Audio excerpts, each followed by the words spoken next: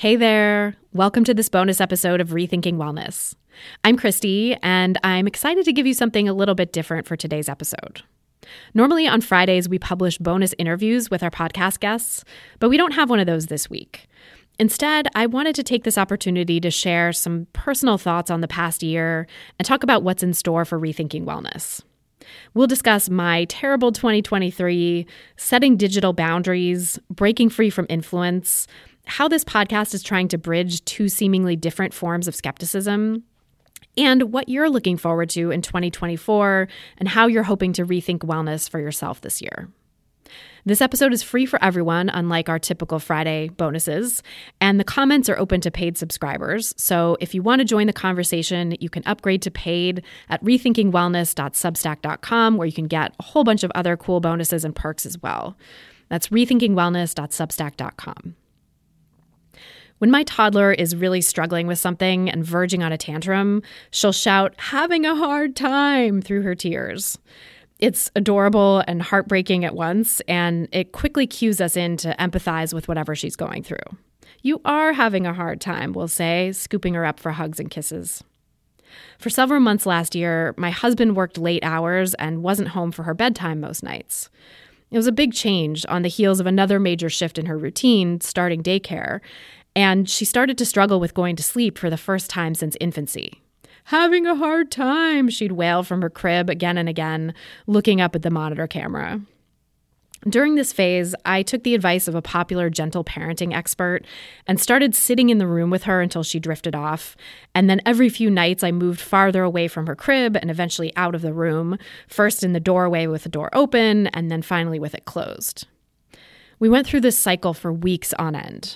Every time I moved to a farther location, she'd do okay at first, but by the second or third night, she'd devolve into screaming, "Mama, sit in the chair," until I relented. Or she'd start acting cute and funny, trying to engage me in play. Or more often, she'd toggle between the two, alternately charming and screaming at me, dragging out the time to fall asleep, 30 minutes, 45 minutes, an hour 15.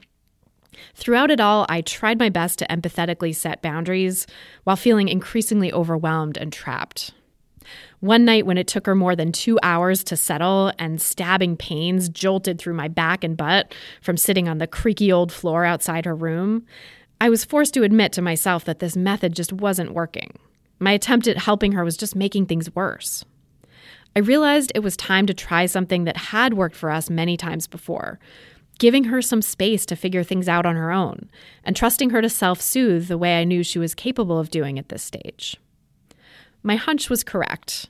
After one day of explaining the new routine, and one night where she pulled out all the stops to try to get me to stay in the room, she fell asleep on her own. And she's done it every night since then with no tears. She now talks to herself happily for a few minutes before nodding off and sleeping through the night, just like she used to. There have been so many moments over the past year when I've been tempted to shout, "having a hard time," on this podcast. Despite what I'm sure seemed like a calm exterior, in 2023, I often felt like a dysregulated child screaming into the darkness. Granted, there were some real high points too. My second book, The Wellness Trap, was published, and it got an amazing response from many people and media outlets I respect. I launched this podcast and got to connect with some incredible people as a result. And my daughter learned to walk and talk. But overall, 2023 was an extremely tough year for me and my family, one of the hardest I can remember. And it came to a fittingly shitty end when my husband lost his job a few weeks before the holidays. The layoff ended up being a blessing in some ways, no more late hours, but many times last year we felt cursed. A lot of people I know did too, amid the ongoing chaos and brutality in the world and the precarity of the economy. At times, I was tempted to process my pain publicly, if only to feel less alone. But again and again over the years, I've come back to the awareness that that's not actually good for me. Somewhere I heard the phrase, "share scars, not wounds," and it struck me as profoundly useful guidance for anyone with an online presence. I haven't always followed that advice, but when I do, I feel immeasurably better. Everyone is different, but I've learned that what works best for my well-being is not to share my personal struggles on the internet until I've spent a long time processing them on my own and with people in my offline life who've earned my trust: my partner, close friends and family, my therapist. Airing my troubles as they're unfolding just leaves me feeling even more tangled up. In Jessica Elefante's thought-provoking new book, which is about breaking free from all the online and offline influences that have come to rule our lives, there's an essay called Vulnerability Clickbait that really resonates with me. I am not your clickbait, she writes. I am not a live feed reality show for you to slow eat popcorn gif while you laugh cry emoji my life falling apart. And I am not what is or is not broadcast onto pixels and screens. I interviewed her for the podcast and can't wait to share that conversation with you in a few weeks, after several other great ones we have in the lineup. In so many ways, that book and my conversation with Jess brought me home to myself and helped me re-anchor in my values. I am not what is or is not broadcast onto pixels and screens. Another thing I got from her, as well as from my brilliant writing coach, Sarah McCall, is a reminder of the importance of freedom and space for creative work, and the perils of letting outside voices crowd out that space. In the midst of all the chaos that was my 2023, I could barely hear myself think. I kept taking on more and more people's opinions as I tried to figure my way out of a stuck spot, and the result was a ratcheting up of the confusion I already felt. It was kind of like how trying to give my daughter more and more and more support to fall asleep just ended up making her struggle more and move further away from her own capacity to do it. What she really needed was the chance to use the skills she already had. Of course, this metaphor doesn't apply to everything. Sometimes people just need help and can't rely solely on their own coping skills or offline networks. Some problems require systemic changes and can't be solved by getting quiet or looking within. Sometimes we do need to be held and rocked to sleep, whether we're 2 years old or 102. And maybe sometimes we just have to try things for a while to realize they're not going to work. For me, though, this idea of coming home to myself and quieting the noise has helped give me some direction in this new year. It's helped me feel more awake and alive and connected to my work than I have in a long time. And I'm especially excited for some of the things I have in store for this podcast, and I wanted to take a moment to share them with you. So let's talk now about rethinking wellness in 2024. First, I've decided to double down on this platform. I want to focus my creative energy on this podcast and newsletter instead of on other things I could be doing, like trying to write another book, at least for now. There's so much I want to explore under the auspices of Rethinking Wellness, and so much more clarity and intention that I want to bring to this space. In its first year, I was experimenting and investigating what it could be. Some might say throwing spaghetti at the wall and seeing what sticks. But I'm starting to get a better sense of what I want to build and what's resonating for you. Here are some of the top pieces from our first year, which represent key themes I want to continue exploring in 2024. Can you prioritize gut health and still make peace with food? How can you be skeptical of diet culture without falling for conspiracy theories? Why sugar isn't as bad as you've been told with Karen Throsby. That was a fan favorite. Can you change someone's mind about wellness? And a former wellness influencer shares what it was really like with Lee Tillman. I'm also planning to publish this podcast more frequently this year. I just started working with a new producer, and she's able to take on some top-level production duties in a way that frees me up to focus more on the content. And that means I'll have more time to research and interview guests and create bonus content for our paid subscribers. And Rethinking Wellness will go weekly starting next month. I'm super psyched about that and have lots of cool things lined up already. Second, I want to do a better job of connecting the dots. Many of you know me from my first podcast, Food Psych, and my first book, Anti-Diet.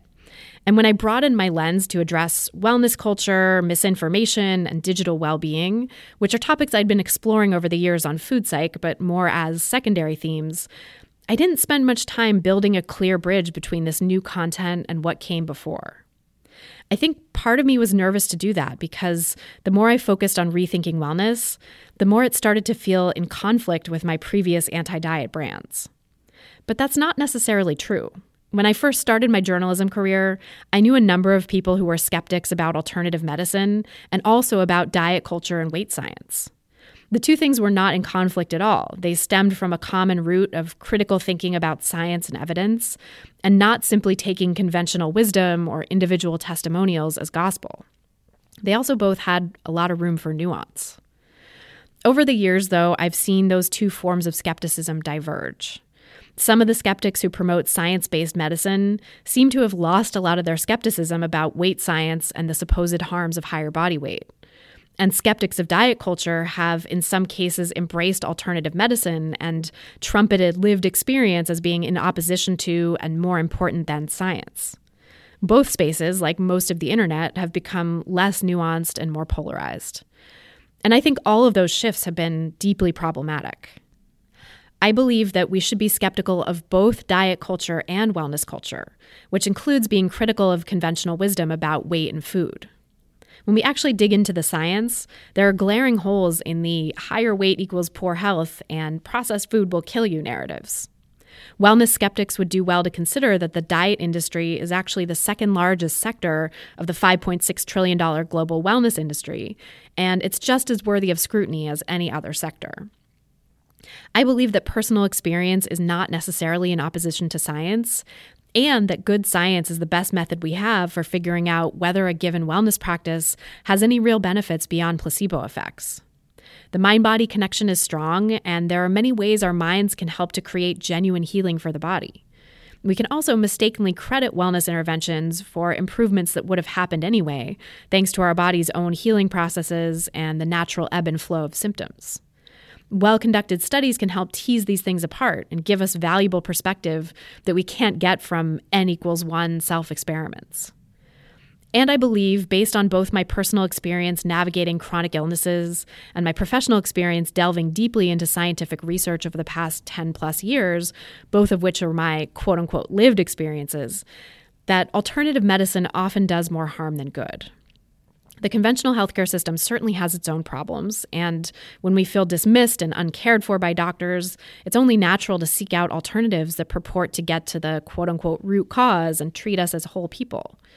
It's important to trust our intuition and keep searching for help when something just doesn't feel right, and to find compassionate providers who make us feel heard. But in my view, alternative, integrative, and functional medicine often just muddy the waters even more, wasting people's time and money and creating a whole host of new problems, including disordered eating. I hope that going forward, I can articulate these ideas more deeply and in the process help bridge the gaps between these two necessary forms of skepticism. At the same time, there are some topics I've covered in the past that don't feel like a natural fit here anymore, particularly the content focused specifically on disordered eating recovery, which is really more the focus of Food Psych, my first podcast. And yet that subject is still very much a part of my work and expertise, so I've been thinking about how to give it a proper home. That's why starting soon, in addition to this Rethinking Wellness podcast and newsletter, I'll be bringing back Food Psych for a limited run of content devoted to helping people heal from disordered eating. I'm still working out the schedule and the details, but I'd love for you to subscribe to Food Psych wherever you listen to podcasts so that you get new episodes delivered whenever they drop. Just search for Food Psych, that's FOOD space PSYCH, wherever you're listening to this, or go to christyharrison.com/subscribe and you can see all the places to subscribe there. Finally, social media. If you've been listening to my work here at all, you know I have an ambivalent relationship at best with social platforms and spend little to no time on them anymore. I stay away primarily for my own mental health, but I also realize there are people who value or would value my work and perspective and may never find me if I don't show up on social occasionally. Though I've often thought about getting off the platforms for good, I'm just not in a position where I can do that yet. Last year, my solution to maintaining a social media presence was to randomly send my husband things to post on my behalf sometimes, but I knew that wasn't sustainable and it certainly wasn't very consistent. Then recently, I got the opportunity to work with a social media manager, a longtime listener of mine who truly gets my work and has devoted her entire career to content strategy. She's already done a great job sharing things I never would have gotten around to, and I'm really excited to see how her support helps grow this space in the months to come. So those are some of my goals for 2024, but I'd also love to hear from you what you're looking for from Rethinking Wellness and how my work can best serve you in the year ahead. What content do you want to hear more of here? What would you like to hear less of? And is there anyone you think I should consider as a potential podcast guest going forward? Paid subscribers can leave comments to let me know your thoughts, and we'll do a more formal audience survey later in the year that everyone can participate in, but I'd love to take any suggestions you have into consideration now as I plan for the new year. Also, for paid subscribers, I want to open up the comments to discuss not just what you want from me /rethinking wellness in the new year, but also other things you're working toward this year related to lowercase rethinking wellness.